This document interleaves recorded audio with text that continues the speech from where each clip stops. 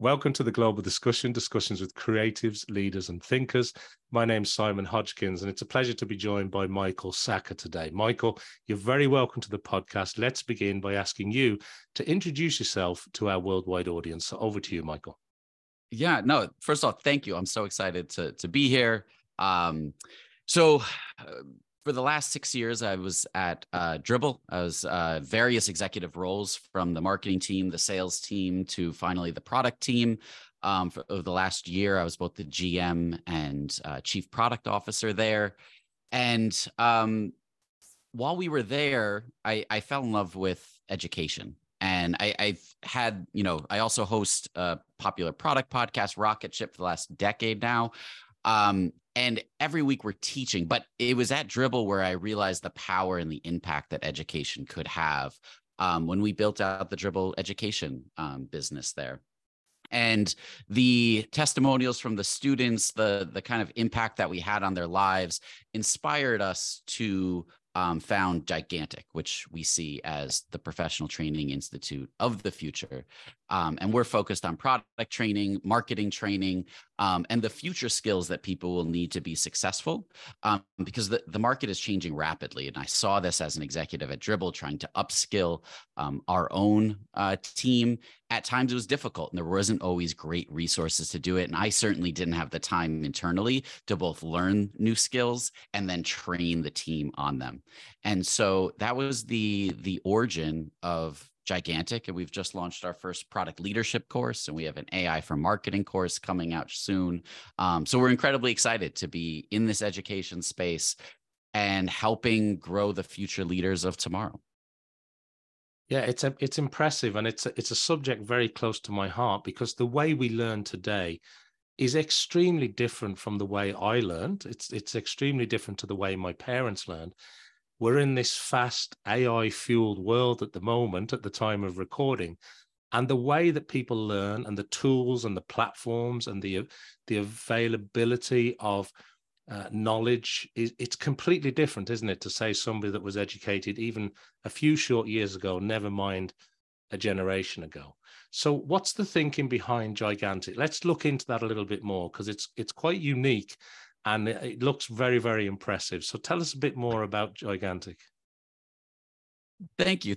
So I think you're right? Traditionally, a lot of this higher education research would come from the institutions, the universities, but it takes a really long time for that information to be both filtered through the industry, then down to a professor, and then packaged up into a curriculum. And oftentimes by the time it gets there, it's old. It's like unusable, because that takes years in development. And we see universities speeding up, but I still don't feel like the information being taught by professors at some of these trainings is as potent as the information being taught by the industry leaders who are actually implementing this technology, these techniques in real time. And so the philosophy is, what if we got the information from the front line? And so, Ben Foster, he was the chief product officer at Whoop. Maria Osipova, who's teaching our AI for marketing course, she's an active CMO at Penny AI. And so these people are actually leveraging what they're teaching in their day-to-day. They're getting real-time feedback and learning on this information. And then we're packaging up within months and delivering it out to the market. So you're getting top quality education, and then you're getting mentorship and activities and educational reinforcement along the way. But you're getting it from people who are actively working. And we've seen this work with other institutions like Reforge have done it really well. And there's a huge gap in the market for it that I don't feel like is properly being filled by our current avenues. Yeah, no, it makes a lot of sense. And I have spoken to previous guests about the education sector. And one of the things that comes up a few times is that if you're doing a long course, a degree, a bachelor's, a master's, whatever it is, by the time you've finished it and actually got through the whole process, the information that you've been learning isn't current anymore. Whereas you're going at it the other way. You're right at the sort of cutting edge. You've got people that are actually doing this in real scenarios, who are then also Mhm. spending time to teach people. So the information couldn't be any more current, could it? Uh, Not much, right? Like the only I think way you could get faster is like watching live TikToks, and but you're only getting like snippets of information. And the other part that we felt like was missing was from that the YouTube, right? So like the alternative is I'm going to go get a free education from YouTube. I'm going to read all the blog posts that are coming out. But where you're getting is this fractional information. And I often found when I was trying to teach myself something, I would hit a wall. So I would follow, you know, a YouTube video to the end, but then what's next? And there's often not continuity because those platforms are geared at the top of the funnel, right? Because it's an advertising play. So their goal is to get the most people viewing. So the continuity is often unprofitable. And so how do we get deeper in, which is the information that you actually need when you're a working professional?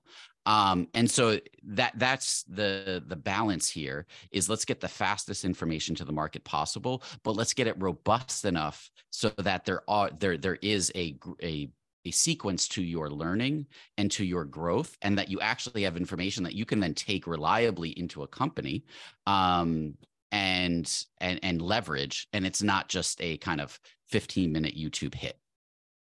Yeah, that's really important. And I know that you focus on that sort of very hands-on program, that hands-on learning, but it's also Mhm. available for teams, isn't it? It's not, it doesn't just have to be an individual looking to further their own education. You're making That's it right. available for Yeah. teams. And people can also become a mentor, can't they? Could you maybe explain that a little bit for me? The mentorship has been one of the most rewarding pieces that we've seen. There's so many people that want to give back. They've acquired this knowledge. They don't have time. They're working, but do they have an hour during lunch? Yeah. You know, and the mentorship piece, now we compensate the mentors, but the real reward is getting to teach the knowledge that they have to others and watch their growth. And we see so many people that want an outlet like this, but don't have it today. Or maybe they've been asked to be a mentor, but it's a bit loose. Like I want to pick your brain, or I want to become a marketing professional like you. Well, it's hard to do that, right? It's hard to take someone from 0 to 100, but what we've provided is a nice structure so that there is focus to the conversation. We provide prompts, we provide exercises to be reviewed. And so as they're mentoring, there's a structure to it that they don't necessarily have to put in place. They can come in on their lunch break and then spend time with 5 to 10 students, facilitate the conversation, and you really get that feeling of fulfillment at the end. And especially at Dribble, we saw this over and over. The mentors were the loudest voices on social media because they were so proud of the improvement that they had created in these students, and so they were often the first to post, I just graduated all these students, I'm so impressed with their growth. And so that piece of giving back, I think, is also it's a bit of a hole in our industry today that people want to fill, but don't necessarily have reliable avenues to. Yeah, and it almost becomes its own community, doesn't it? Because I'm assuming a lot of people that are searching or have this sort of thirst for this knowledge, they might not have the access or the resources to do Right. this in a traditional way. They certainly might not know any of these key people. Whereas you're saying, well, actually, if you want to learn from Amazon or Meta or Coinbase or PayPal or Nike or eBay, the list goes on. You can bring those people right in Mm-hmm. and sort of, you're sort of the conduit, aren't you, between the person seeking that very hands-on experience and that real cutting edge knowledge and the latest knowledge with the access. And that's really of benefit to people who are looking to learn Absolutely. in a particular area. And as you say, it's not like hitting a brick wall when you watch one TED talk on a particular topic and then what's next, or one YouTube video and then, well, where do I go from here? You're packaging that up for the consumer, for the person who wants to learn and wants to expand their education. What about the Yeah. contrast with that and traditional education, though?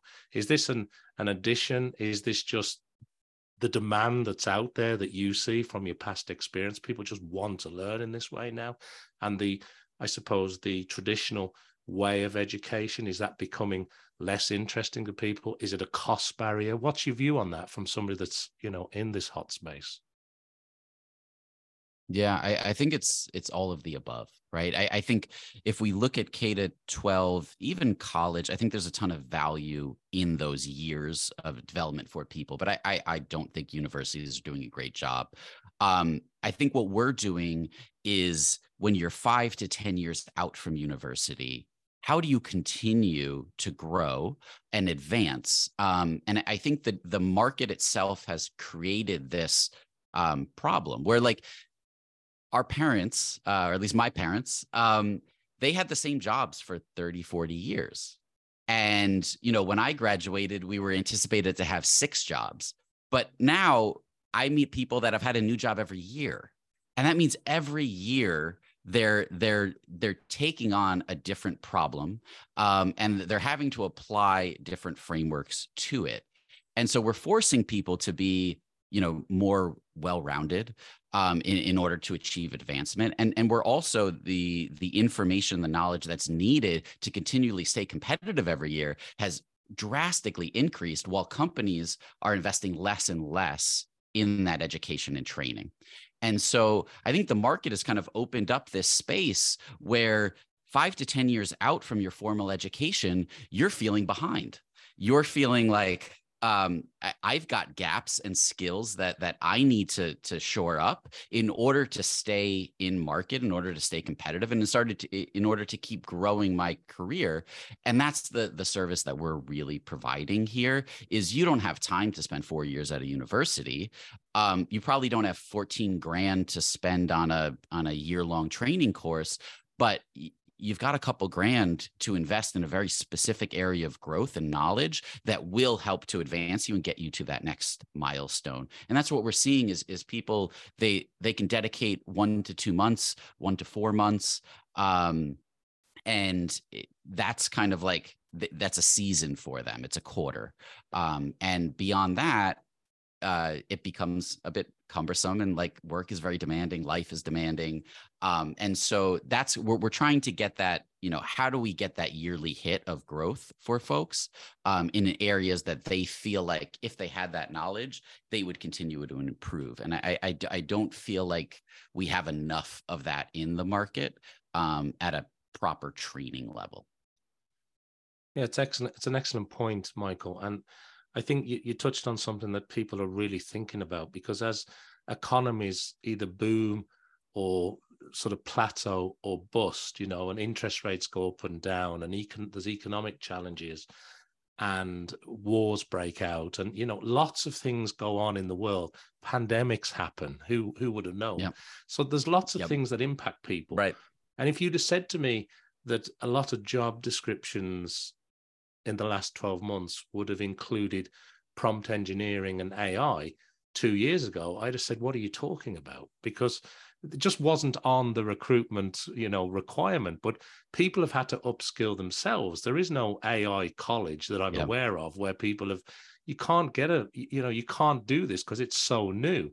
Yet you need to be able to level up yourself. You need to be able to invest in yourself, and people are looking for the current information, and it seems like you've got the sweet spot for that. Yeah, no, I appreciate that. And we've tried to price it where companies do have learning and development budgets that can be used. We've tried to price it so that it's accessible to all employees who are looking for a place to invest those resources that their company has provided for them. So we want to make it accessible. We want to make it beneficial to companies, but at a price point that is significantly less than sending someone to a proper university or one of these, more expensive boot camps. Yeah.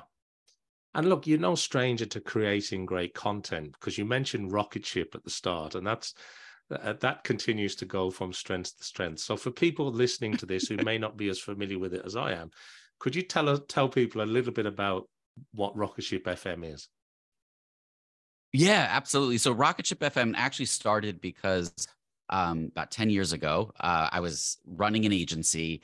We had built a product and we thought we were really good at everything, including marketing. But when we took it to market, nobody actually wanted it. And we didn't know how to reach our customers. We didn't know what really to do beyond like building a product, not even the right product, just a product. And so we were sitting here with, we had invested 50, 80,000 in development time to build this thing. And I realized I needed help. And that's how Rocket Ship started. Was we just need an excuse to get people that we respected on the phone. And our interviews were really just asking them questions about kind of the phase that we were at. And so for the first 5 years, you can almost follow along with my career, because it spans from product to sales to marketing. And now we're really looking at the greater industry as a whole, and looking at, we're keeping up with, last year it was Web3. This year it's AI. Who knows what it'll be next year.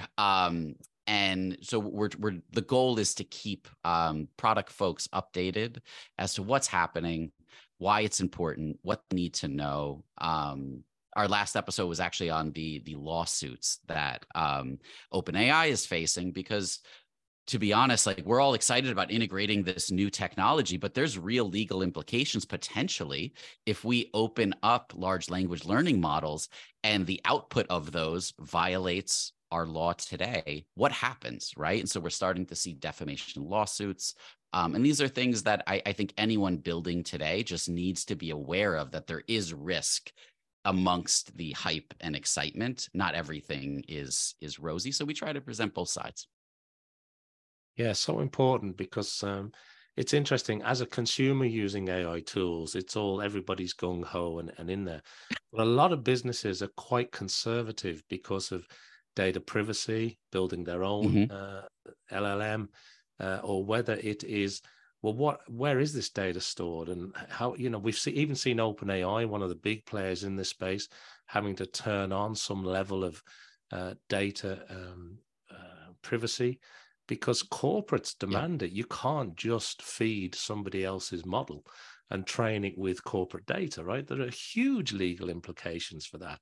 And then whether you're talking about DALL-E or Midjourney or all the other sort of, I suppose, generative AI, more artistic type of outputs, it has been fed by data from stuff that's already out there. And how do those providers of that content get compensated, or in a lot of cases didn't agree to it? It just happened because it was out there on the web. So, I mean, I'm no lawyer, but there's absolutely some very, very intense conversations taking place behind the scenes, which I'm sure you dived into on your latest episode. But it is fascinating, and I think the AI certainly will play a part in everything from image production to the written word to video, and it touches everything to some degree. But we will see where we end up. Absolutely. Very, very soon. Well, look, thank you for sharing that, because I think whether it was, as the executive vice president, general manager, and chief product officer at Dribble, whether it's what you're doing now in this, really exciting endeavor now with Gigantic as the chief executive officer, and of course, Rocket Ship FM, you've got a lot going on. And the question that I want to ask you, it kind of leads on from something that you said a moment ago, which is about, how are you staying up to speed? Are you constantly scouring the internet? Are you just talking to people? Are you constantly listening to podcasts? How do you onboard information, Michael? Because in your world, if anybody needs to be current, it's you. So what type of tools, what do you read? What sort of blogs are you focused on? Or how does it work from a learning perspective for you? Yeah. So I'm a bit old school. And, just like the podcast, I love interviewing people. I love talking to people. And I've actually found that the most reliable and valuable information comes from those who are deep in the field, right? So actually what I do is I have several key friends now, but also colleagues that I catch up with every month. And so I keep a monthly calendar with several folks across different disciplines, and I catch up with them every month. It's very friendly, but we also kind of get into, I'm able to kind of pick their brain. What's really happening in, artificial intelligence? How, what's the hype? And how much of this is real, what's actually capable. So I have a friend that, he just graduated from Harvard with a a artificial intelligence machine learning master's degree. And so we catch up every month, and I'm always, I can always get a couple questions. And I find that information is so much more reliable than anything I get on the internet, because he's deep in like research chat groups and places that I can't go. And that the internet isn't really going to take you. And so that's really where I get my best information. Now, that's not to say I'm not on Twitter. I'm on LinkedIn. I'm definitely reading articles. I listen to a variety of podcasts. But I always found that the best information comes from others who are deep in it, who are willing to share. And so those personal conversations for me, just like an interview on a podcast, I think like it's kind of an extension of that mode of my personality. That's where I've always found the most interesting and deep knowledge has come from. Yes, and you almost have to get past the noise, don't you, to get to the real story, the real information. Totally. Yeah. Yeah. There's so much. And when you talk to people who really know the space, reality starts to hit. As in, like, I was just talking to a guy who works in PR, and he worked at really large PR firms inside of companies. And he was kind of explaining, look, this is where the hype is coming from. This is who's pushing it. And here's what I think is going to happen. Right. So he was even predicting like the AI sentiment is going to start to wane in the next 6 months, because look, like people are going to get disenchanted. Like we're now talking about AI destroying humanity. That reality probably won't come in 6 months, and people are going to be disappointed that it's not that powerful yet. And so, and we watched it with Web3 just last year. We all had to get on the blockchain, and now it's dead. I don't think the same is with AI. I think AI actually has some real world use cases, but I do think that there's a tempering down of this, and I'm actually looking forward to it, of the hype and the prompts into something that is much more usable for companies. And that's actually why we developed the course in the first place, because I was kind of sick of all of the 100 chat GPT prompts to become an expert and replace everyone at your company. How are companies actually leveraging this? And that's what we worked with Maria to actually pull out, were real case studies from real companies. And I think people are going to be looking for that more in the next 6 months, as we get tired of reading the top 100 prompts to replace your engineering team. Yeah, I couldn't agree more. I think some of that initial hype and froth is always going to be there, regardless of what that sort of upward trajectory on the hype cycle. It's always there. Yeah. But the reality is, you very quickly, particularly in a business environment, you have to come down to, yes, but how can we use this in an effective, efficient, legal manner that's actually going to produce results? And where do I invest my time? Because there's a lot of other things I can be investing in. And there are some tremendous advancements that people are seeing, and some tremendous efficiency improvements. There's a lot of errors too, whether you want to use the term hallucinations or not. And even on the homepage of lots of these large language models, there are warnings that say this stuff might not be accurate. So that's not great for certain industries at all. And look, it gets better over time. But I appreciate your insights. I totally agree with your position on that. And I think moving to a more realistic, how do we deploy this, is critical for people. And it's beginning to look that way. It's beginning to feel a little bit like that. Yeah. Last question on this, because I do want to change topic, but Apple recently launched the Vision Pro. I'm sure you saw the launch, given the space that you're in. And it seems to me to be an ideal environment for learning. And I was talking to a gentleman recently who is the chief executive of a VR, AR, XR, I suppose, healthcare company. And he was telling me about the benefits of patient care in learning, in a learning environment using augmented reality.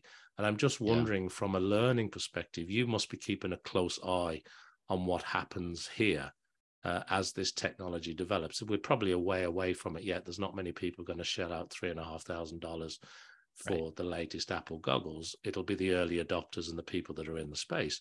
But it's the beginning of potentially a new way of computing and potentially a new way of learning. Have you any initial thoughts on that? Oh, I think it's incredibly exciting. I mean, I think as we look, because we are so remote, I mean, we've had to design our program to be remote first. 10 years ago, these would have all been in-person learning.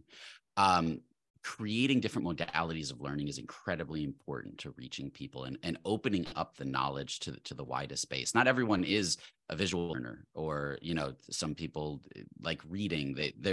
Some people need conversation to be reinforced. And I think the goggles open up new modalities to reach people who may not be adept at maybe sitting and watching a 30-minute lecture, right? That's just not the way that they pick up information. The more capabilities to create hands-on experiences, and even if it's not like a physical experience, it does create that interactivity within the goggles and within the UI that we don't really have on the web today. And I think it's incredibly exciting to be able to bring curriculum and kind of information to folks in a new way to see, are there more effective ways than what we have today? And I do believe that there are. And I really like Apple's approach to it. It feels very much more approachable than the metaverse, I'll say. And it feels like a natural extension of the desktop that we're so used to. And so I do see, you know, as we can bring the price down, as we can create more utility for them, I do see people using these in the work environment. And I'm incredibly excited to be able to build different modes of curriculum so that people can interact more and in a different way. And my hope is that we can make that knowledge more indelible faster for people if we're able to introduce in several modes. We already do it today, where like we've mixed lectures with interviews, with case studies, with exercises, with live conversation. This just adds a whole nother layer to that kind of formula. Thank you. I appreciate your view on that. I know it's fairly new. I mean, the whole VR, AR isn't new, but Apple's entry into it is certainly going to change things to some degree. And as you say, as consumer price comes down, technology speeds up, it does open up this huge new area, I suppose, for educational learning. Absolutely. The other thing I wanted to ask you, if I can, Michael, is about your career journey and your life experiences, because you must have picked up great advice along the way, or if you were passing on some advice to others, what springs to mind when I ask you that kind of question? There's so many cliches here, but the thing that I constantly see people struggle with, even, you know, leading a team at Dribble, was just getting started and doing, and being okay not being perfect. And I see it even with like my son plays soccer competitively, and there are things that he does in practice that he won't do in the game. And one of the biggest pieces that his coach, he has an incredible coach, comes from Europe, and when the kids are on the field, he wants them to make mistakes. He wants them to try things that are out of their bounds. And if they lose the game, it doesn't even matter, because it means that they're trying, they're advancing, especially at this age. That he's 8. And so at a young age, oftentimes we stifle creativity by striving for perfection, even within ourselves. And I think as adults, it gets even worse. And we just stop trying things. We just get stuck in our mode of operation. And when we started hiring executives, oftentimes they'd be in the industry for 30 years, but they were still using the playbook from 10 years ago. And it worked 10 years ago, but it didn't work today. And we'd be sitting there like, why isn't this working?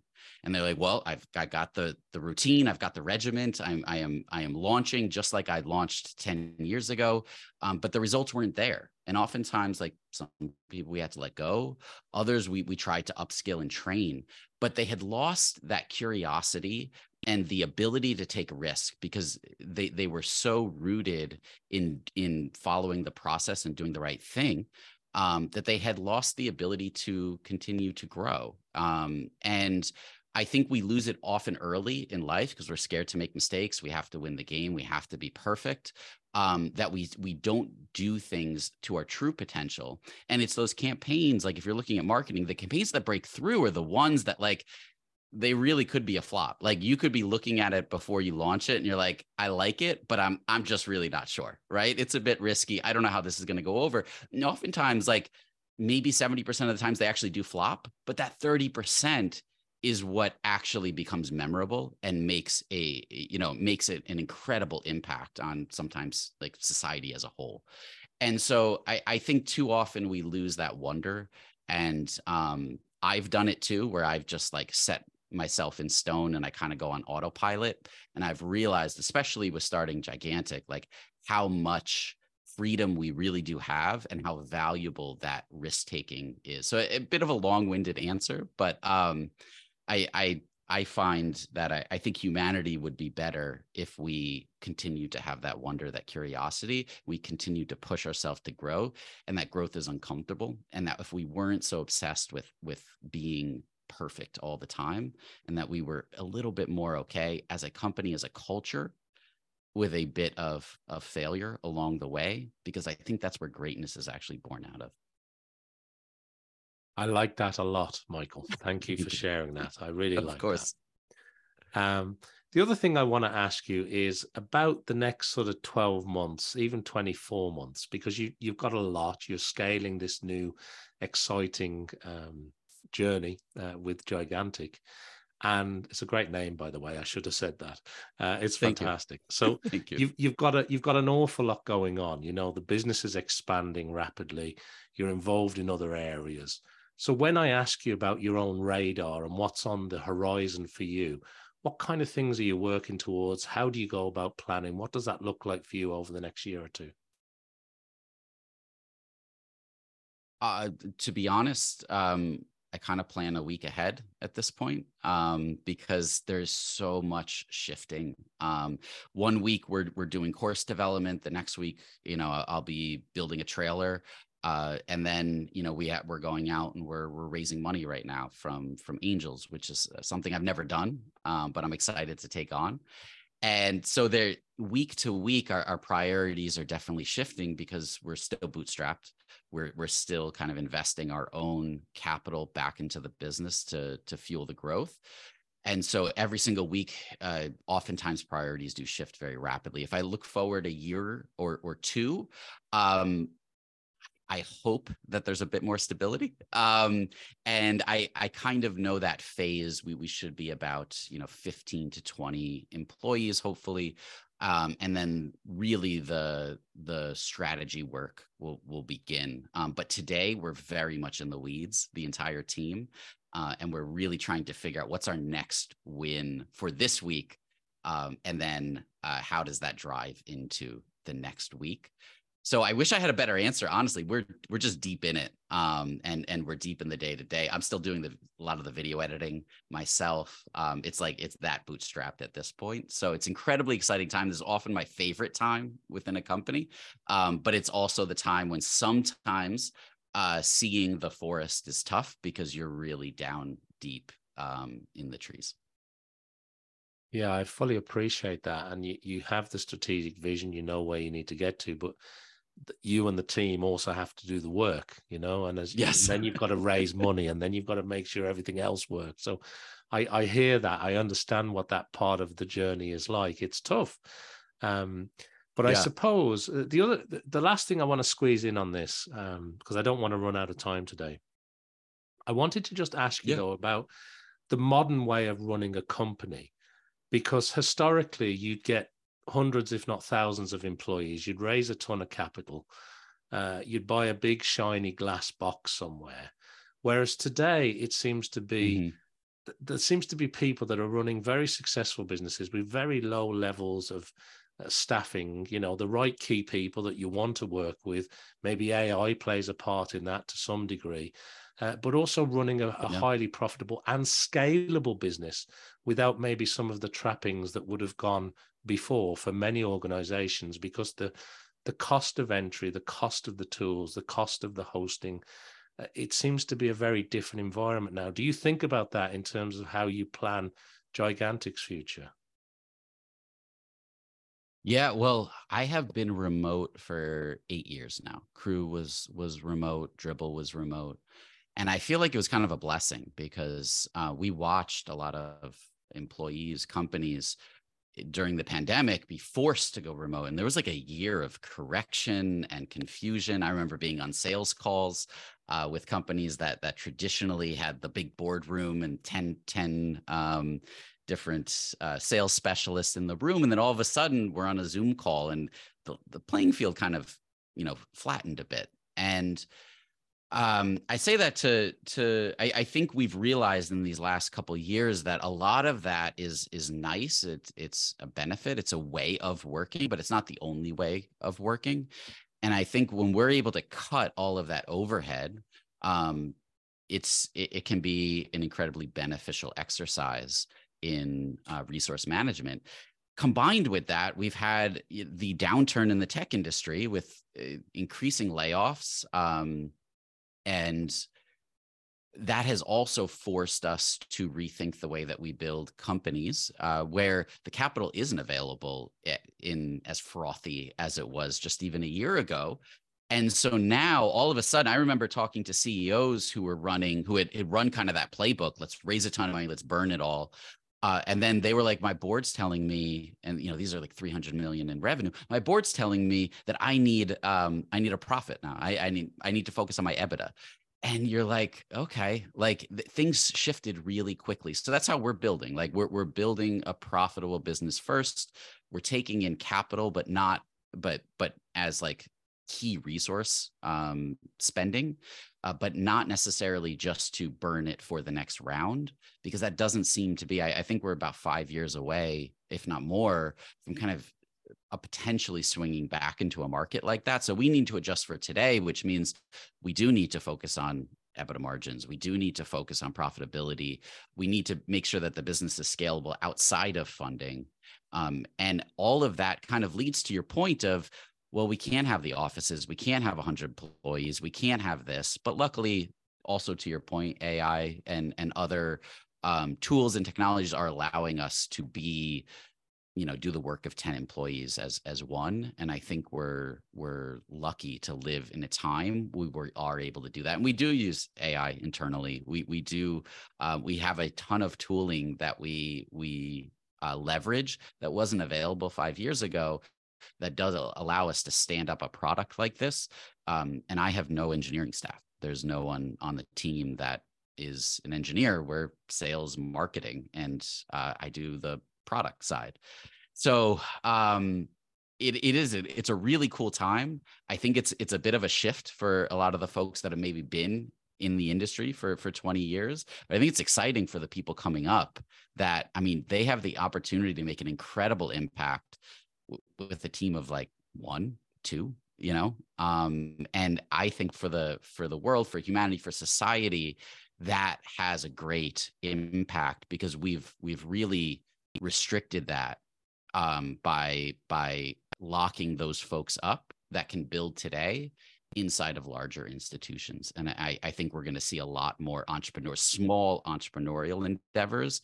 And some of them are going to become big. Some of them will become very, very huge. So we'll see. We will. And look, the last two things before we wrap up. One is there any other topic or area that I haven't touched on that you want to share with our worldwide audience, or maybe something that you've already commented on that you want to double down on and re-emphasize? And secondly, and really importantly, Michael, if people want to get in touch and find out more about everything that you're doing, where's the best place to send people to? If you're curious in what we're building at Gigantic, the courses, if you want to get involved as a mentor, if you want to put your team through, you can find everything at gigantic.is. And we have all the information there. You can sign up for admissions, and I will personally do the sales calls with you, because that's where we're at. If you're looking for product information to keep up with another fantastic podcast, you can visit rocketship.fm or just search it anywhere where you listen to podcasts. And if you want to reach out to me personally, I'm on LinkedIn, Michael Sacca. You can find me there and just shoot me a message. It's the easiest way to get in touch. Well, thank you, Michael. That brings us nicely to the end of today's episode of the Global Discussion. Thank you to everybody who's been watching or listening to this episode around the world. Make sure that you like, follow, subscribe to the podcast, do everything I need you to do to help support us. And of course, check out Gigantic. I hope you join me back here for some more discussions with creatives, leaders, and thinkers. And thank you, Michael. It's been such a pleasure to catch up with you today and hear about the new exciting journey. Thank you so much. I appreciate the opportunity.